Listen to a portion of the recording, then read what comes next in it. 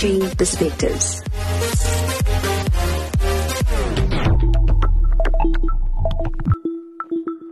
Good day. This is Pastor Cindy Jacobs, and welcome to another edition of Changing Perspectives.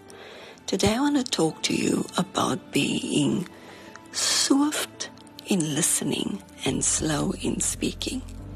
And I really want to bring it back to destiny, and I want to bring it back to purpose, and I want to bring it back to where God has called us to be. You know, so many times when we hear these words, we always bring it back to other people.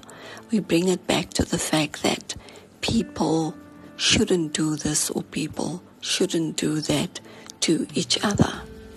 But what about being swift in hearing and slow in speaking over yourself? There are so many reinforcements that we don't understand, realize, and consider that we have brought into our lives. There are so many things. If something happens within your life, how many times have you been quick in confirming something over your life just because of an experience? If you are feeling stressed and struggling at work, what do? You begin to speak and say, I can't do this. When you are frustrated in certain areas, you push in and you confirm that this is your state of mind. And here's the thing, ladies and gentlemen, we cannot afford to reinforce things over our lives that are not biblical. We cannot reinforce things within our lives that is not of God. We should only be reinforcing things that concerns our destiny. The problem with this kind of thinking is that when I speak something over my life, it is not just confirmed over me, but it is reinforced for generations. It is reinforced over my kids, it is reinforced over my grandkids, and it is a DNA that begins to attach itself into our children. So why am I telling you this? I'm telling you this morning because we need to get to a place where we are conscious about our speaking, where we become conscious about the things that we expose ourselves and agree to. Why do we need to do this? As I said, there's a generation at stake. There are people at stake. There's a price that someone's going to pay because my mouth was not in alignment, because your mouth was not in alignment. So you need to rethink your mouth strategy. You need to rethink your mind strategy. You need to rethink your action strategy. You cannot afford to say things just for the sake of saying things. Here's how I see myself and how I speak to other people about how they need to see themselves. It is important that we do not get to a place where we become comfortable with our mouths. You cannot be like a normal person who just agrees to any and everything in this world. If someone feels that they cannot do something, or someone feels that they are not good enough, you cannot sink to the position of your mouth at a time of your mouth acting foolish. You cannot sink to a position because everybody else is doing it. It is a luxury to just be able to speak things that God is not saying about you. You cannot be that way. If your destiny is going to succeed, if the destiny of your children are going to succeed, if generations down the line is going to succeed, then you need to be in a place where you understand the will of God for your life. It needs to filter through your DNA so that even your children can feel the itch that there is to do things right. Look at generations. Look at what Abraham did. Look at how Abraham was the first generation that served God, how it went to his son and his grandson. And I'm not saying that there won't be mistakes. There will be things that happen. There will be mishaps and there will be certain things that come up against you. But at the end of the day, it is very important to be conscious of your mouth and how your mouth breaks through your success and how it may bring you into a place where you either are successful or you are in a place where you struggle. Many times we give so much attention to the enemy. We give so much attention to the things that he does. We give so much attention to the fact that he did this. But how about understanding that we did this? Your mouth has the ability to raise up an empire on the inside of you. Or your mouth has the ability to keep you exactly where you are. Ladies and gentlemen, there's this thing that I've noticed over the years. We are very self-conscious of our successes. And I do believe that our successes can be even greater.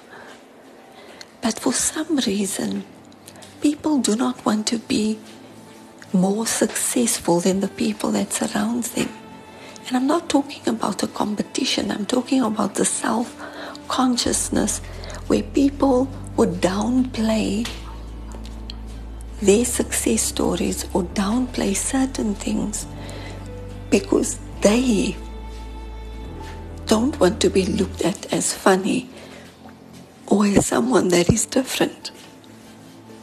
Have you ever thought about the fact that you are diluting your future? You are diluting your destiny and your children's destiny. Come on, ladies and gentlemen. You need to be that person that God can trust with your mouth. So rethink your strategies again today. Get into a place of understanding, firstly God, and secondly you. Get into a place where you become who God has called you to be. I'm going to say a prayer this morning, and I'm going to pray for a new and fresh beginning so that God can lead you into all truth. Father, in the mighty name of Jesus, I decree and I declare right now for new beginnings. I decree and declare right now that our mouths will be adjusted, that there will be a godly adjustment, not just to speak, but to understand the word so that we can speak the word, that we would be swift in hearing you, yet slow in speaking, so that we can get to a place where we understand the will of the Father over our lives. And so, Father, this morning, I speak the grace and the mercy over everyone hearing the sound of my voice, those that wants to start again, so that their life can change and shift gears into the next level.